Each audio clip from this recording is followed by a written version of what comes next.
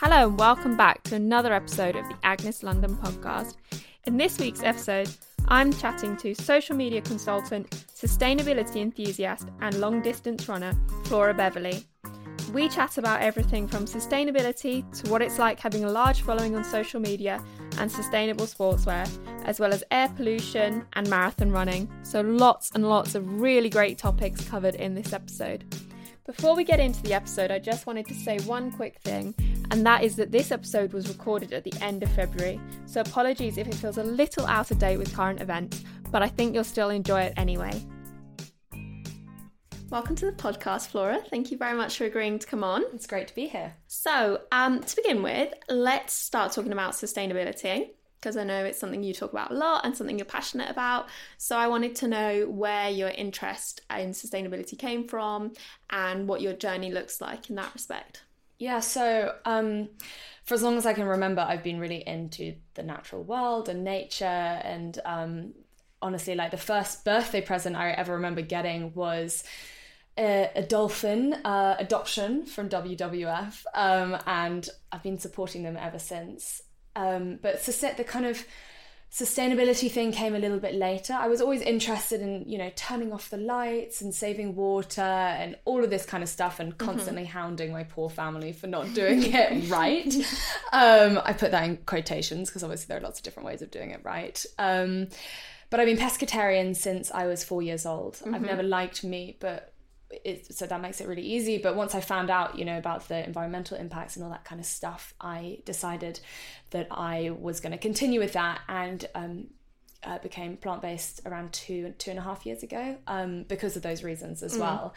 I studied biology at university and that gave me an interest in conservation and kind of furthered my sustainability interests as well. Do you like meat replacements? Or are you one of these people, because I know that not everyone likes all the vegan meat replacements that are on the market now, like the people that don't actually like meat? Yeah, well, I think it's great that they're there because obviously the more options there are, the better it is for people who want to give up meat for sustainability reasons but actually really enjoy it, like all of my sisters. But for me, there are some that honestly taste so similar to meat, and maybe it's just because I haven't had it in 15 years or something. Yeah. that I actually don't like them. But for health, I think they're good. I think it's great that they're there, and there are lots as well that I really enjoy. Yeah, definitely. That's so true. Sometimes I've been served them and I'm like, have they given me the actual chicken burger? Yeah, I've sent things back on multiple occasions. Yeah. Less so in the last year because I feel like you just now know that they're going to be really good. But before that, a few years ago when I was trying to get them around London and stuff, and they actually started doing really good ones, I'd actually send the dish back and they'd send it back out to me and be like, no, this is the right one. Yeah. This is the right one.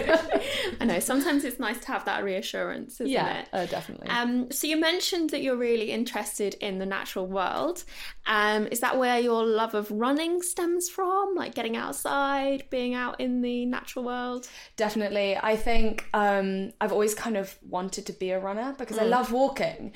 But you're just so limited in terms of speed and the amount of ground that you can cover when you're walking. And I'd see people out going 4 times as fast as I am, also on foot, covering things that you couldn't cover if you were cycling or in a car, up a mountain or whatever it is. And I'd be so envious of them. And so I just decided one day that I wanted to be a runner. And let me tell you, it does not come naturally to me. I can relate to that a lot. I have a very love-hate relationship with running in that I love to think I'm a runner, but I absolutely hate the actual running part. But afterwards, don't you feel great? Yeah. I mean, sometimes not, but sometimes I do. Yeah, no, but I mean, the reason I only really properly started training about 1.5 years ago, when I was asked to do Tokyo Marathon. Tokyo Marathon is in March. It's at the very, very beginning of March. And I was asked in the December before then. And I was like, oh, that's not long. I better start running then. And so I took it up and I kept getting injured, which is a recurring injury. I've been having that for around 5 years now. But then I figured out that if I went on the trails, not only did I get to explore so much more and find out, find places that I had never even thought to visit and be outdoors, which is obviously good for mental health, but also I wasn't actually getting injured anywhere near as badly as well. So yeah, so I just figured trail running is my thing. I might not be good at it, but I love it. So, why not? That's all that matters then, isn't it? If it's something that you enjoy. How did you prepare for the the different kind of climate in Tokyo? Well, currently outside it's about 7 degrees and pouring with rain. In Tokyo it was 7 degrees and pouring with rain. So exactly the same then. It was exactly the same. Unfortunately, it was only the second time in the history of Tokyo Marathon that it's ever rained. And it's an 80-year history. So we were seriously unlucky. Yeah. But we got round. By the time I got to the start line, my feet were squelching in my shoes. Oh, that's horrible. It was horrendous. But I got round, and I feel like coming from Britain, I had a little bit of an advantage when it came to being used to the weather. Yeah, you're probably more used to it than the locals. Exactly, and training throughout winter as well, it's just part and parcel of running in the UK. Yeah, I know. I think that's the thing with spring marathons, isn't it? Is you have to do your training at the worst part, and even if it's raining or snowy, you still have to go out and run. But if you can run in that, you can run in anything, and that's why I always encourage people to pick up their training in winter, because although it's miserable to get out and it's really bad, and you come back from a long day at work and it's dark and it's raining and it's just grim, if you can force yourself to go out even for just 20 minutes, A, that's an amazing sense of accomplishment that you get after that. And B, if you can do it then, you can honestly do it at any point, and it gets around to summer and you're like, oh, whoa, this is actually really fun. Yeah. And I've improved so much compared to how I was when I started. Yeah, definitely. That's a really good point. So I used to work for sportswear brands, and we were given a lot of education around the items that we're selling, specifically trainers and sports bras and things like that. And it was if you're training for a marathon, you need 2 pairs of trainers, to alternate throughout your training. And I forget how many miles it is now that you're meant to change your trainers in between. And also you're meant to change your sports bra regularly, so it's still got the same support in it. So I wanted to get your take on this from a sustainability point of view, because it's something I've really struggled with. My background is in sportswear. I was doing sportswear design before this, and when I was learning about fast fashion and really trying to slow down and stop buying things, I was like, but if I need new trainers because I'm getting bad knees, that's a purchase that I've got to go out and make, and I don't want to buy secondhand ones because they'd already be worn in. So what's your view on this? I think it's important to remember that whatever we do to be more sustainable is a good step. So I think people have it backwards with fashion versus sportswear. People are always buying the new collection, and they're always trying to buy something new when it comes to their everyday clothes, and then kind of letting things go a little bit on the sportswear side of things. Yeah, that is true. I think if you can switch those round and just stop buying things when it comes to your everyday fashion, have your kind of capsule collection wardrobe, and it's the stuff that you can wear every season, it doesn't go out of fashion because it's just jeans or whatever. Then that gives you a little bit of leeway for buying new things when it comes to sports, because obviously we've got to be sustainable and conscious of our impact on the planet, but also you don't want to be injured the whole time. I've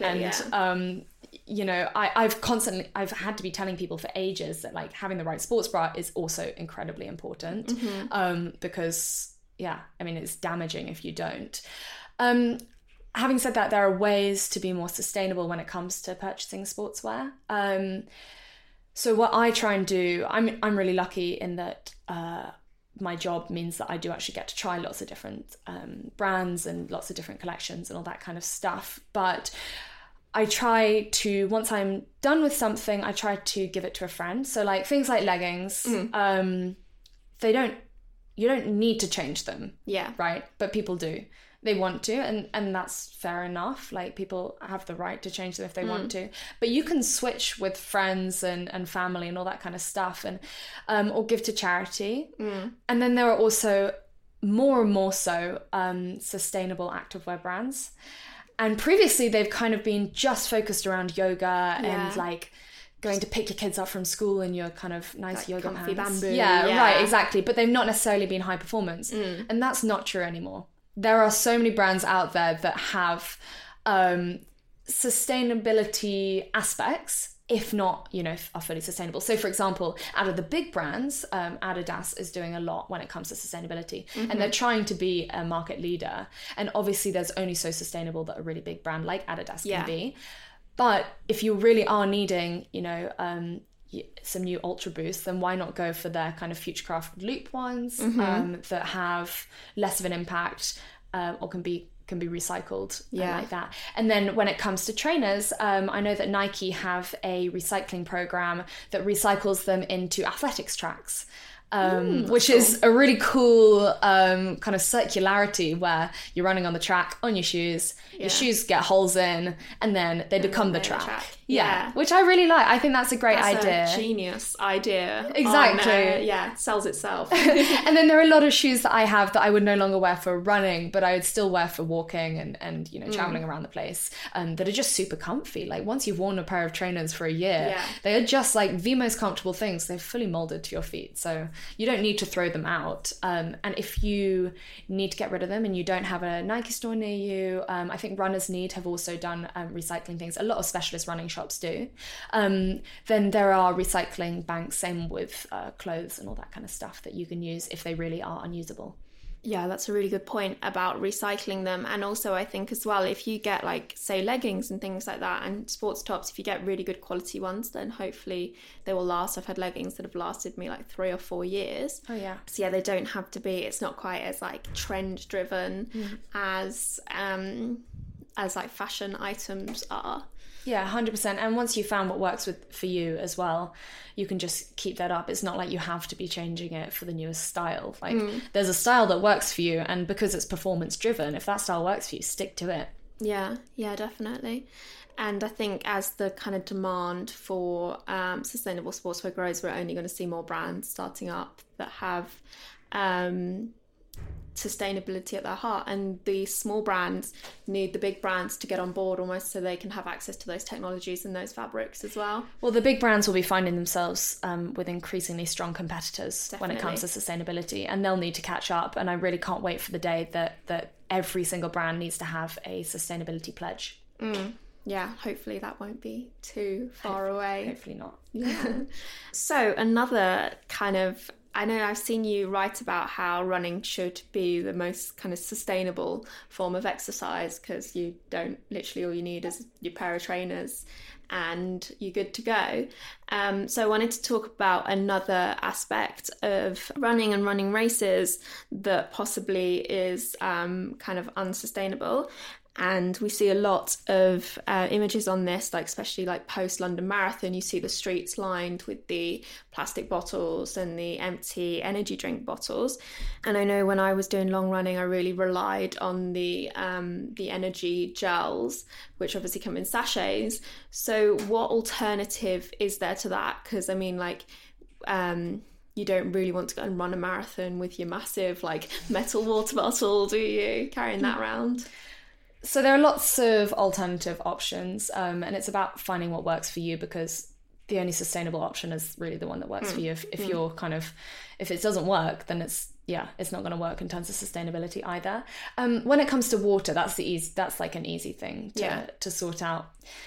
In marathons and long races, you see all these plastic bottles thrown out because they're provided by the race, and people assume that they need water every single aid station, right? Yeah. That's not true.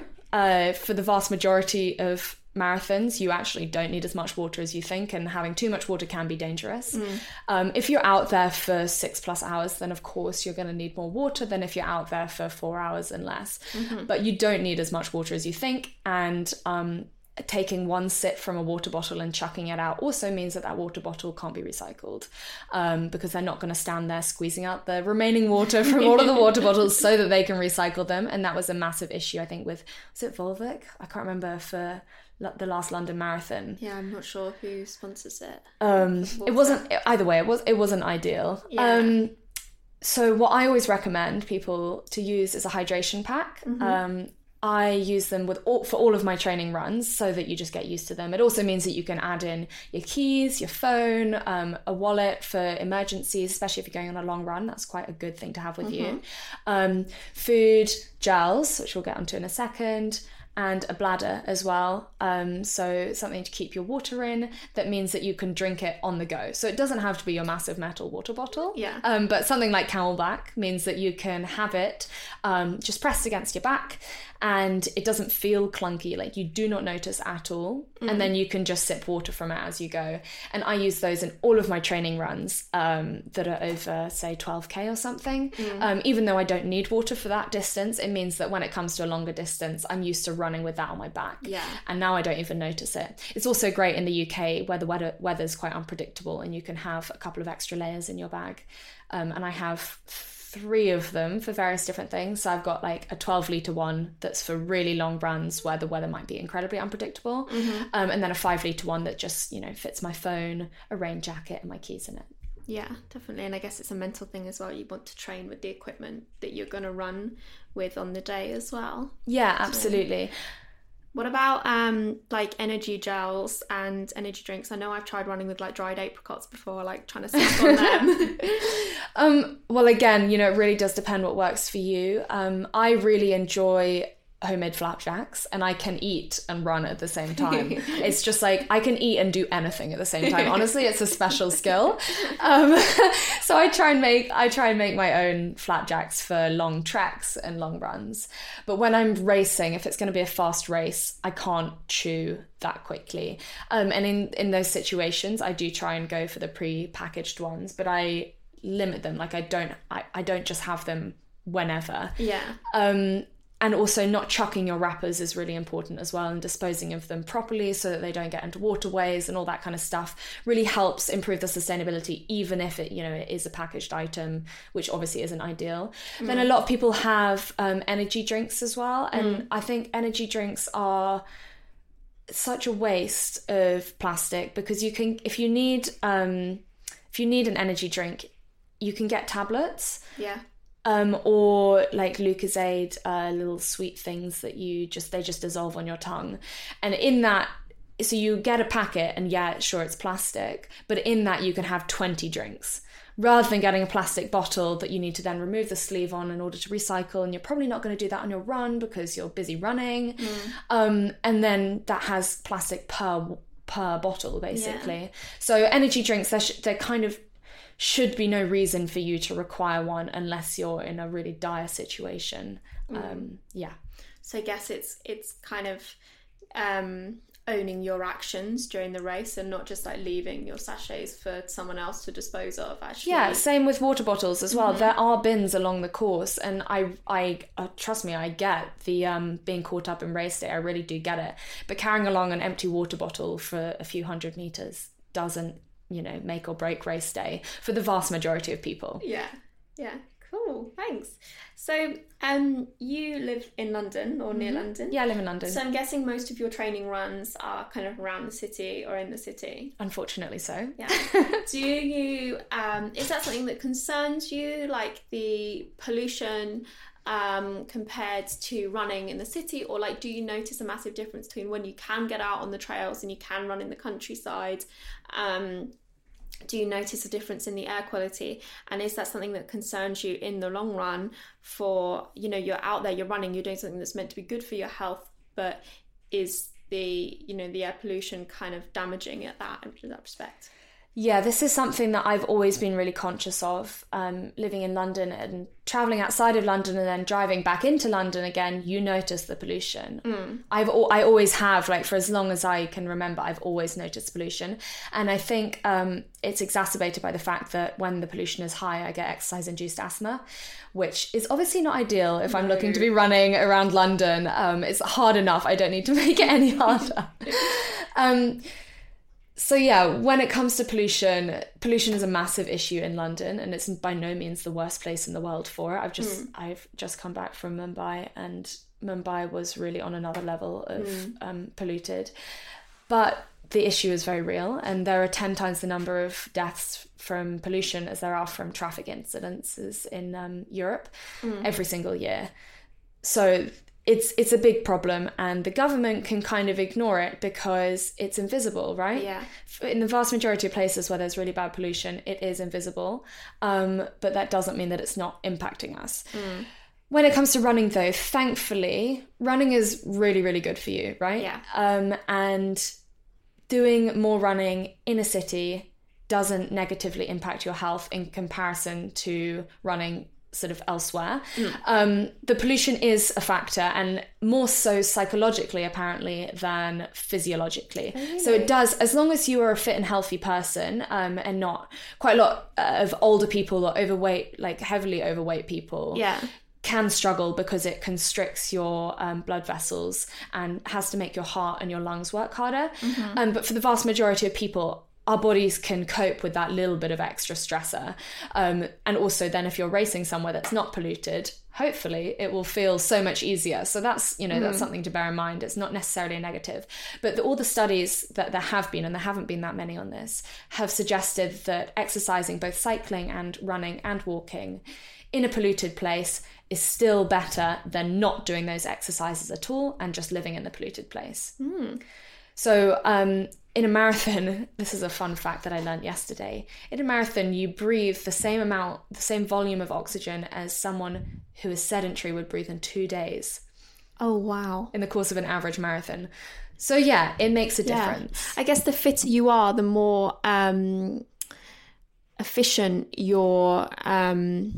can't think of the word, but like your lungs and airways and you have a high VO2 are. max, so your body uses utilizes oxygen better within that time, and also you're out there for less long. But I think it was something up to 3.5 hours of cycling or 12 hours of running, walking and running is healthy even in a polluted city. So that they showed that up to the highest levels of pollution, that basically it's still better to do exercise in a polluted place than to not do any exercise at all. The benefits outweigh the risks. So up to 12 hours? Something like that. And no one's running 12 hours a day. No. So if you're running over 12 hours a day, then you're getting into dangerous territory. Yeah, maybe like don't do that. But I feel like we have bigger issues if you're running 12 hours a day. That's a nice excuse not to. I'm just going to keep my run to 11 hours today.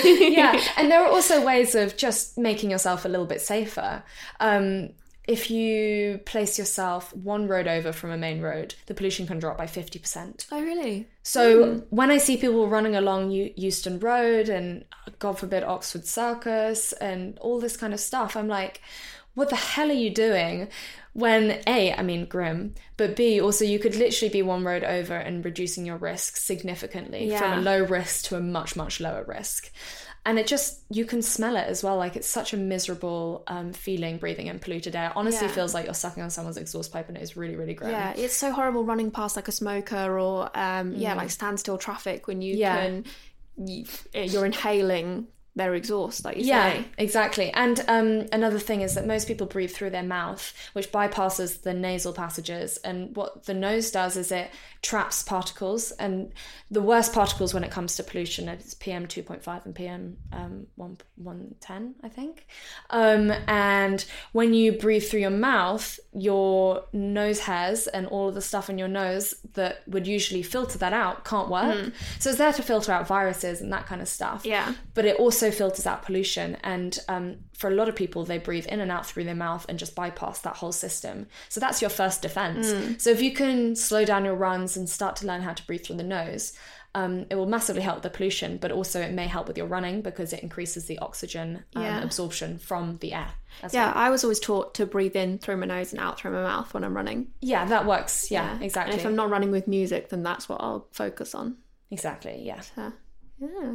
Interesting. Yeah, I like the idea that just going down side streets, and also you'll get somewhere so much faster if you go down the side streets than go down Oxford Circus. Yeah, exactly. And you're not trying to dodge people. And, I was running down the road the other day and someone veered onto my side of the pavement. They were coming towards me and they just veered onto my side of the pavement and just stuck out their leg to trip me up.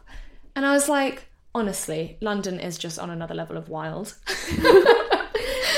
It's so weird. I have no idea. But it made me laugh. After it made me really angry. What, were they driving, or were they on a... They were just walking on the pavement as well, and they saw me running and decided they wanted to slow me down a little bit. So it was like a bit of an obstacle course, but it was all right.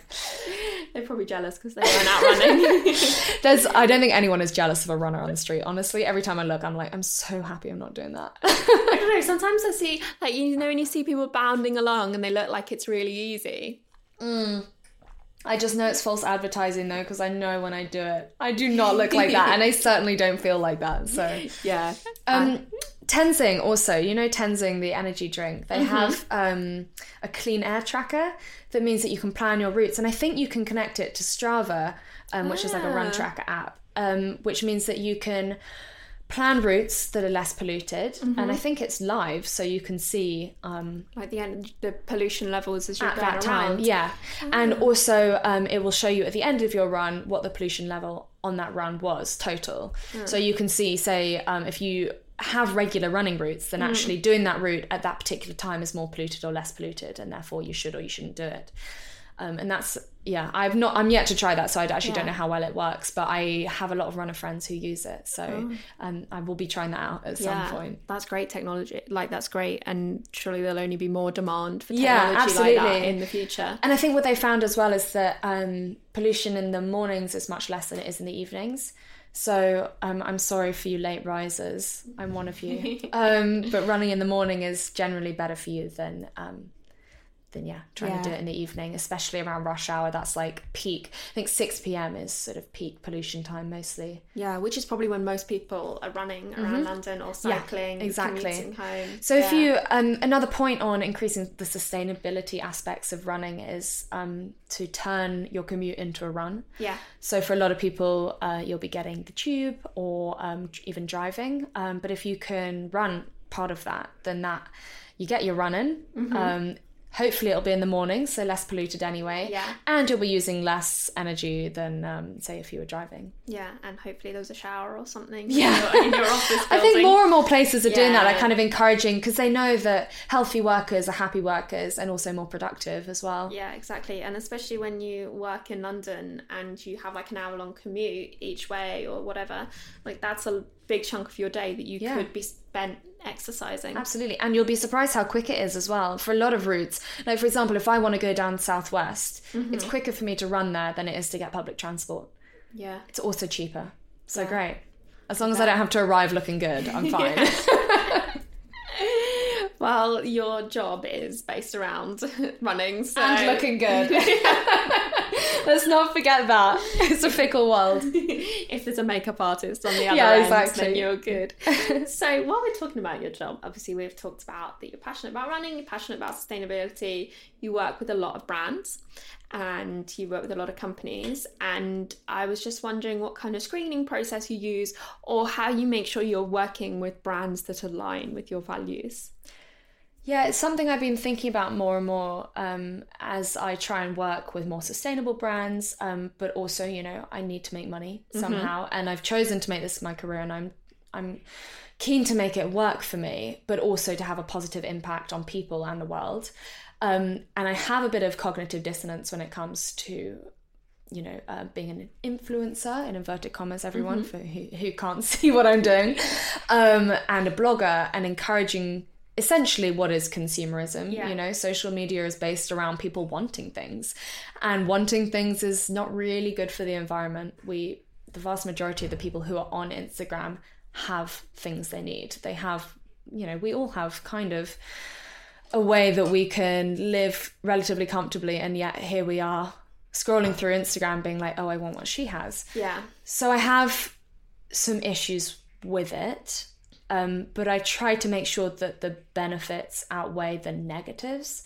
So, for example, by introducing people to brands that I think are have a really positive message, whether that's, you know, to do with sustainability or empowering women, or you know, not using you know, people in Bangladesh are being paid £3 a day or whatever it is. I try and use my voice to support those places. So even if I'm not buying from them, I still want to support them, so that if anyone is looking for something, then they can, you know, find that through my page and you know, but purchase something from a more sustainable brand. But having said that, I do collaborations and I do work with brands, and I need to have some sort of screening process, as you say. So I have an agent, and she handles most of my collaborations, and she knows not to even come to me with half of the stuff that I'm sent. Yeah. So there's a lot of fast fashion brands that don't even have any marketing outside of social media. And they use people's desire to get free things and to be well known to market a product that is kind of sub quality, like it's kind of crap. Really cheap prices, and it looks great on someone because potentially it's photoshopped, but also like they're a model, so it would. And then you buy it online and it honestly looks, I mean, we've seen all these things, like you buy it from eBay and it arrives and it looks like a tent or something. So my agent doesn't even send me those things. So the rest of the stuff that I'm sent, then I need to go through those.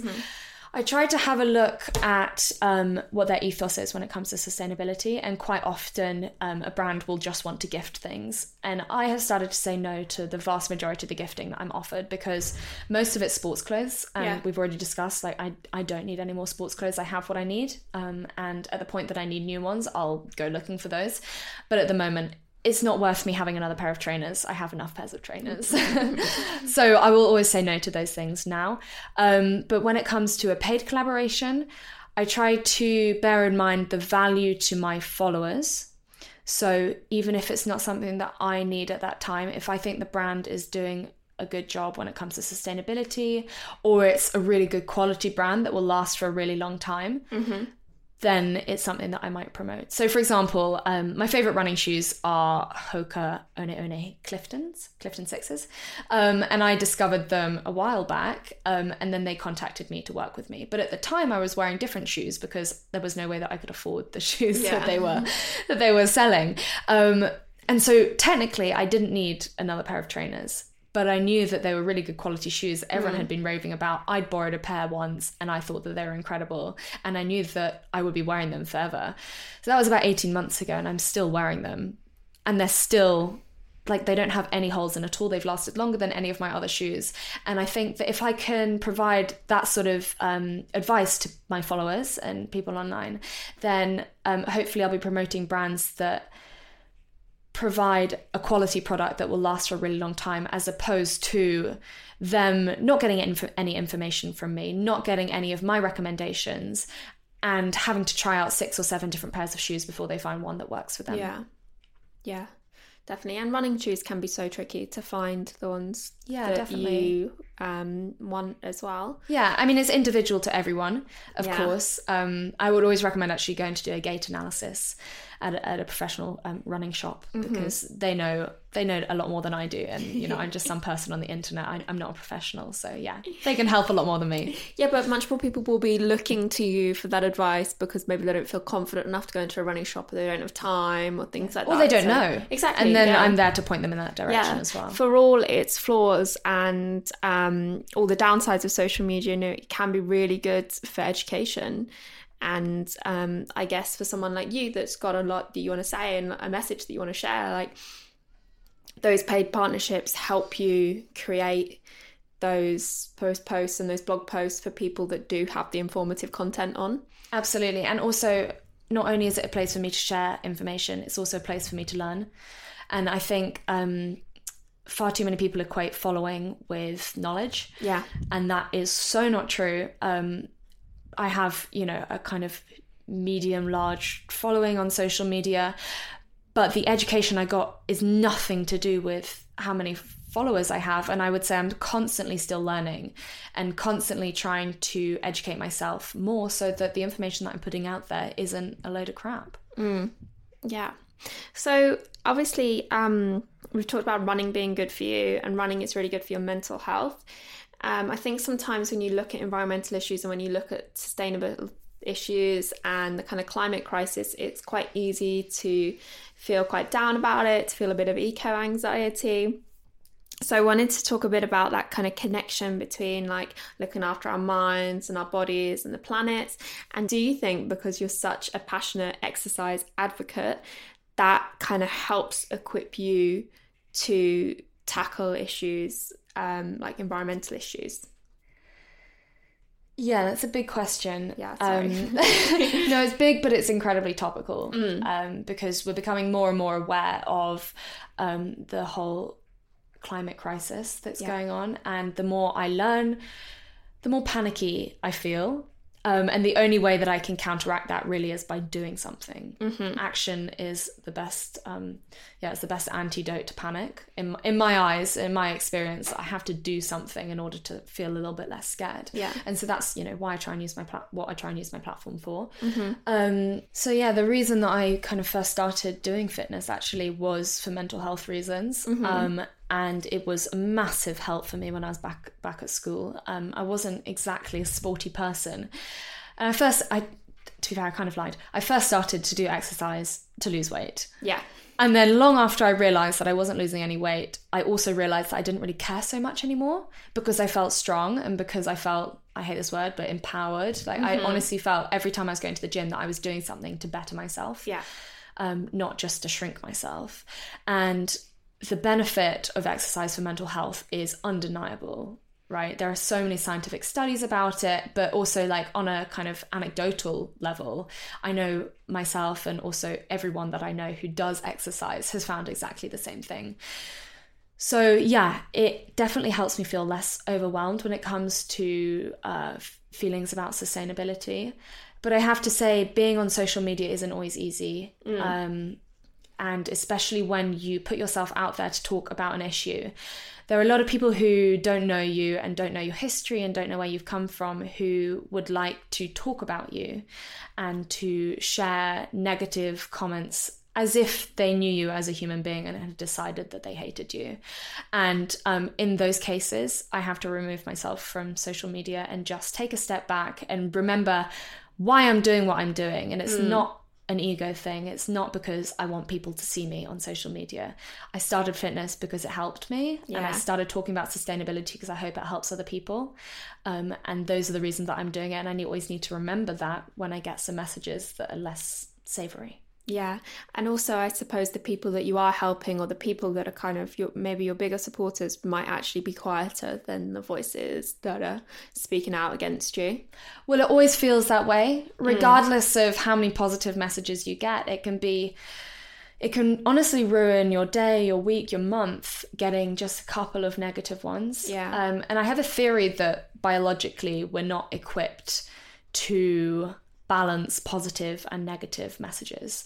So if you imagine, like, every day we're getting positive affirmations that what we're doing is right, whether that's vocal or just, you do something and it works. That's a positive affirmation. And you can kind of gloss over those because things continue happening the way they happen. But in the wild, say, when we're back like hunter-gathering, positive affirmations are not that useful. It's when something goes wrong that you really need to know about it, and you need to know about it now. So your brain is on high alert at that point. And I think it's the same. It's easy to gloss over positive messages or to say, thank you, that's very kind. But when you get a negative message, your brain is immediately like, you need to sort this out. This is what you need to think about right now. Yeah. And I think we're kind of ill-equipped to handle that. And our brains it's like an allergy, Your brain is on overdrive, being like, sort this out, sort this out, sort this out. Yeah. And you can't sort it out because it's some stranger over the internet and you don't know who they are, and they're probably on a fake page and they've said something and you don't know what to do. And when you reply, it gets worse. And if you don't reply, it gets worse. And it's really difficult to know what on earth you should do in that situation. And I just don't think we are well equipped to handle it. And I think people's excuses are either, it's freedom of speech, which, of course, if you'd like to use your freedom of speech to spread hate, then that is your prerogative. You can do that. But is that necessarily the right thing to do? And the other one is that, it's nothing I wouldn't say to their face. But we don't have 100,000 people saying things to our face every day. No. And we can't handle that. I am lucky that actually my platform is an incredibly positive space, and it hasn't always been, but at the moment it's really, really lovely. It's a nice place to be. Yeah. But I know for so many people that's not the case, and there's just no way of mentally sorting out everything that you read online. Yeah. There's just no filter system in our brains to handle that. And so I think even if you would say it to their face, maybe just don't write it. I think it's unnecessary. Yeah, it doesn't. Most of the time it says more about them than it would ever say about you. And I guess with having a large following or people forget that there is a person behind it, because it kind of has the exterior look of a brand or, you know, something like that. And like, obviously we're still like one of the first generations that have grown up with social media, so there's no training how to deal with it, is it? And like bullying and things like that, you think as soon as you leave school, people are going to stop saying mean things. Unfortunately, it's only the beginning. But I hope that will change. I honestly do. I think in light of recent events, I hope that there will be some sort of legislation, not to make people online invincible. You know, if you are doing things online that require criticism, there should be a platform and a mode in which you can criticize safely. But if it's not constructive, if it is just hate messages, if it's rape threats, death threats, you know, I've seen it all. It should not be. I mean, there is no platform for that. There should be no platform, and currently there's no legal. There's no legal way of saying, you know, I'm receiving this online and I'm actually scared for my life, or I'm scared for my safety, or my family's safety, or whatever it is. There's no way of going to the police and saying, you know, I've received this message. There's nothing to say, you know, that's illegal. And I truly believe that there should be, at least to have some sort of accountability for the people that write those things. Yeah, definitely. That's so true. Yeah. That was a really interesting tangent there. So how do you cope? Are you quite good at being able to like detach yourself from that and think like they don't mean that, you know, that's not personal? Like, do you switch off? Do you need like a weekend to just switch off social media? How do you kind of get yourself back in the right headspace? I think it's a little bit easier for me in a way because I don't receive that much of it. Yeah. So if I need to get my head around it, I have enough space between hateful comments to do so. But it's sort of depressing that needs to be the case, you know. It shouldn't be the case in the first place.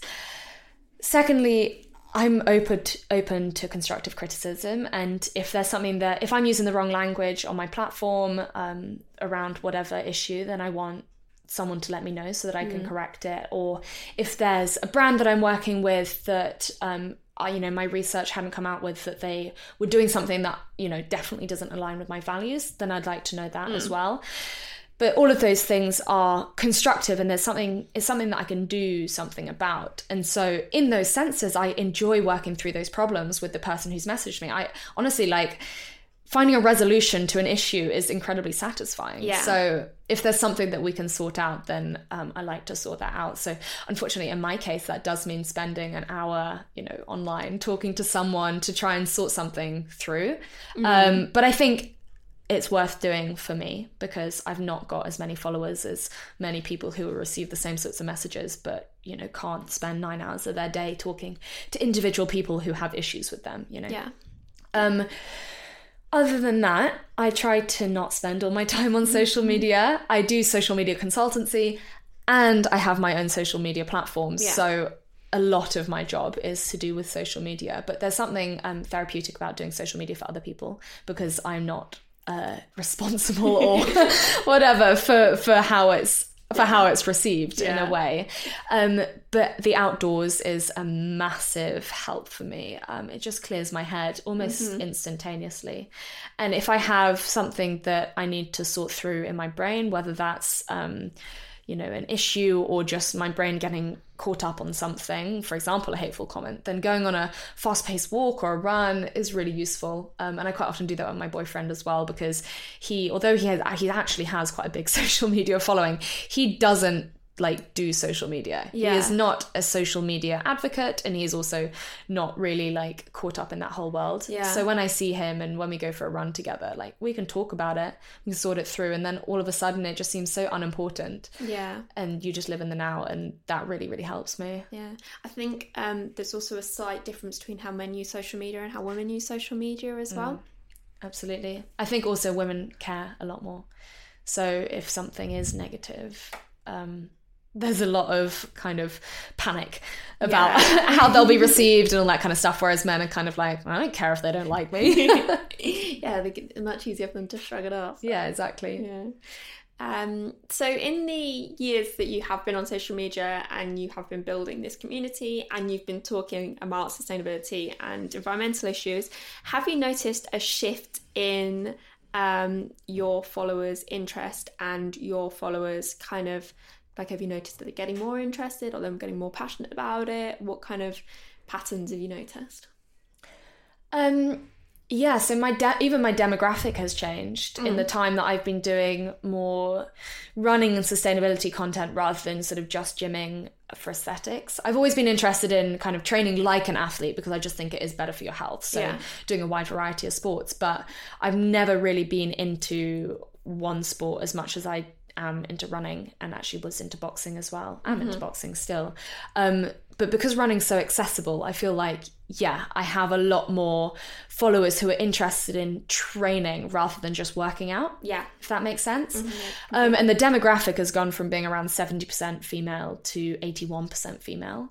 Which is great for me because I find, like we say, you know, men and women use social media differently. I feel like a lot of men might just be looking at the pictures and for whatever reason, I'm making no judgment. And whereas women might be more interested in the message behind it, and they're also quite often they engage a lot more as well. And I'm there for the discussion. I'm not there to post things out into the ether and have people like it. Yeah. You know, I want the discussion. I really enjoy it. So constructive discussion. Exactly, the constructive discussion. Yeah. And I find it very rewarding as a kind of platform to discuss things on. Great. So my final question, I ask everyone this at the end of the episode, and you possibly have already covered it, but I always ask people what has left them feeling positive and uplifted about the future, because talking about these issues can sometimes feel quite negative, so I like to end on a positive note. Doesn't have to be about the environment, can be about running, can be about something completely different. Can I say like two things? One's very short and one's... Of course, yeah. Might also be very short. The first one is that, going back to the previous question in a way, the interest in doing something for sustainability has increased massively. And that's coming from people who are not necessarily into sustainability as a thing, but want to make a bit of a difference. I mean, I met up with my uncle the other day and he says that he's trying to eat plant-based. Yeah. And honestly, like, I never thought I'd see the day. It's just not something that I think that generation, especially my family, would do. So the fact that even he is aware of the issues and looking to do something about it is huge for me. And I just was grinning from ear to ear when he said it, because it's such a big deal. And it's people who haven't ever thought about the planet, really. It's not on their radar, who are suddenly starting to do something, whether that's changing to an ethical bank, which requires sort of very little management. Once you've done it, your money just sits there and is invested in good things rather than tobacco and oil. So that's like a really great thing for people to do. And now people who don't necessarily want to go plant-based but want to make some sort of difference are looking into doing things like that. And that's huge. And I've noticed that on social media and I absolutely love it. The second thing is the number of outspoken and incredibly educated young people that I've seen and spoken to and met, and also just follow on social media. Obviously, Greta's the obvious person. Yeah. But I went to a talk with the WWF the other day, and it was a discussion about their Youth Changemakers Convention that's happening in April. And I was like the oldest person there.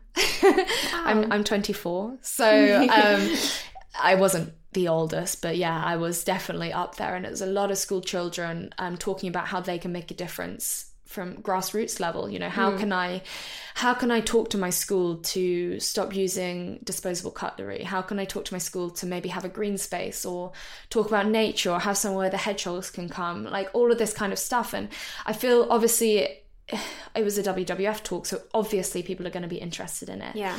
But these people were from all over the UK. And so if they're talking about it and that's a representative group of young people nowadays, then, you know, there is hope, because the old people will die and the young people will take their places. And I just bloody hope that it will be the people that I've started meeting recently, because they fill me with a lot of hope. Yeah, it is the younger generations that are going to have the energy. Absolutely. fight the fight. Absolutely. So as young as they can start learning about it, the better. I mean, it's their priority now, and I hope and I think that it will continue to be their priority, because unfortunately we don't have time to make it secondary. Yeah. And I think they know that much more than the rest of us do. So room for a treat. Definitely. Yeah, exactly. That's great. So where can people find you if they want to learn more about running or sustainability and things like that? So the easiest platform is probably Instagram. I'm on @FoodFitnessFlora. And from there you can find all the links to my other platforms. But I also write for EcoAge, which does sustainability consultancy. So if you're interested in reading some of my research and all that kind of stuff, you can find it there. And I have my own blog, www.foodfitnessflora.blog, where I write about sustainability and running and all sorts on there. And I have Twitter and I have YouTube, which is just Flora Beverley, and Facebook if you're old. If you're old.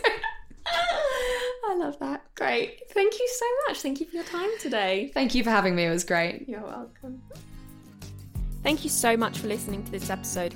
If you enjoyed it, it'd be great if you could go ahead and subscribe and leave us a review, as it really helps other people find our podcast. Thank you. See you next week.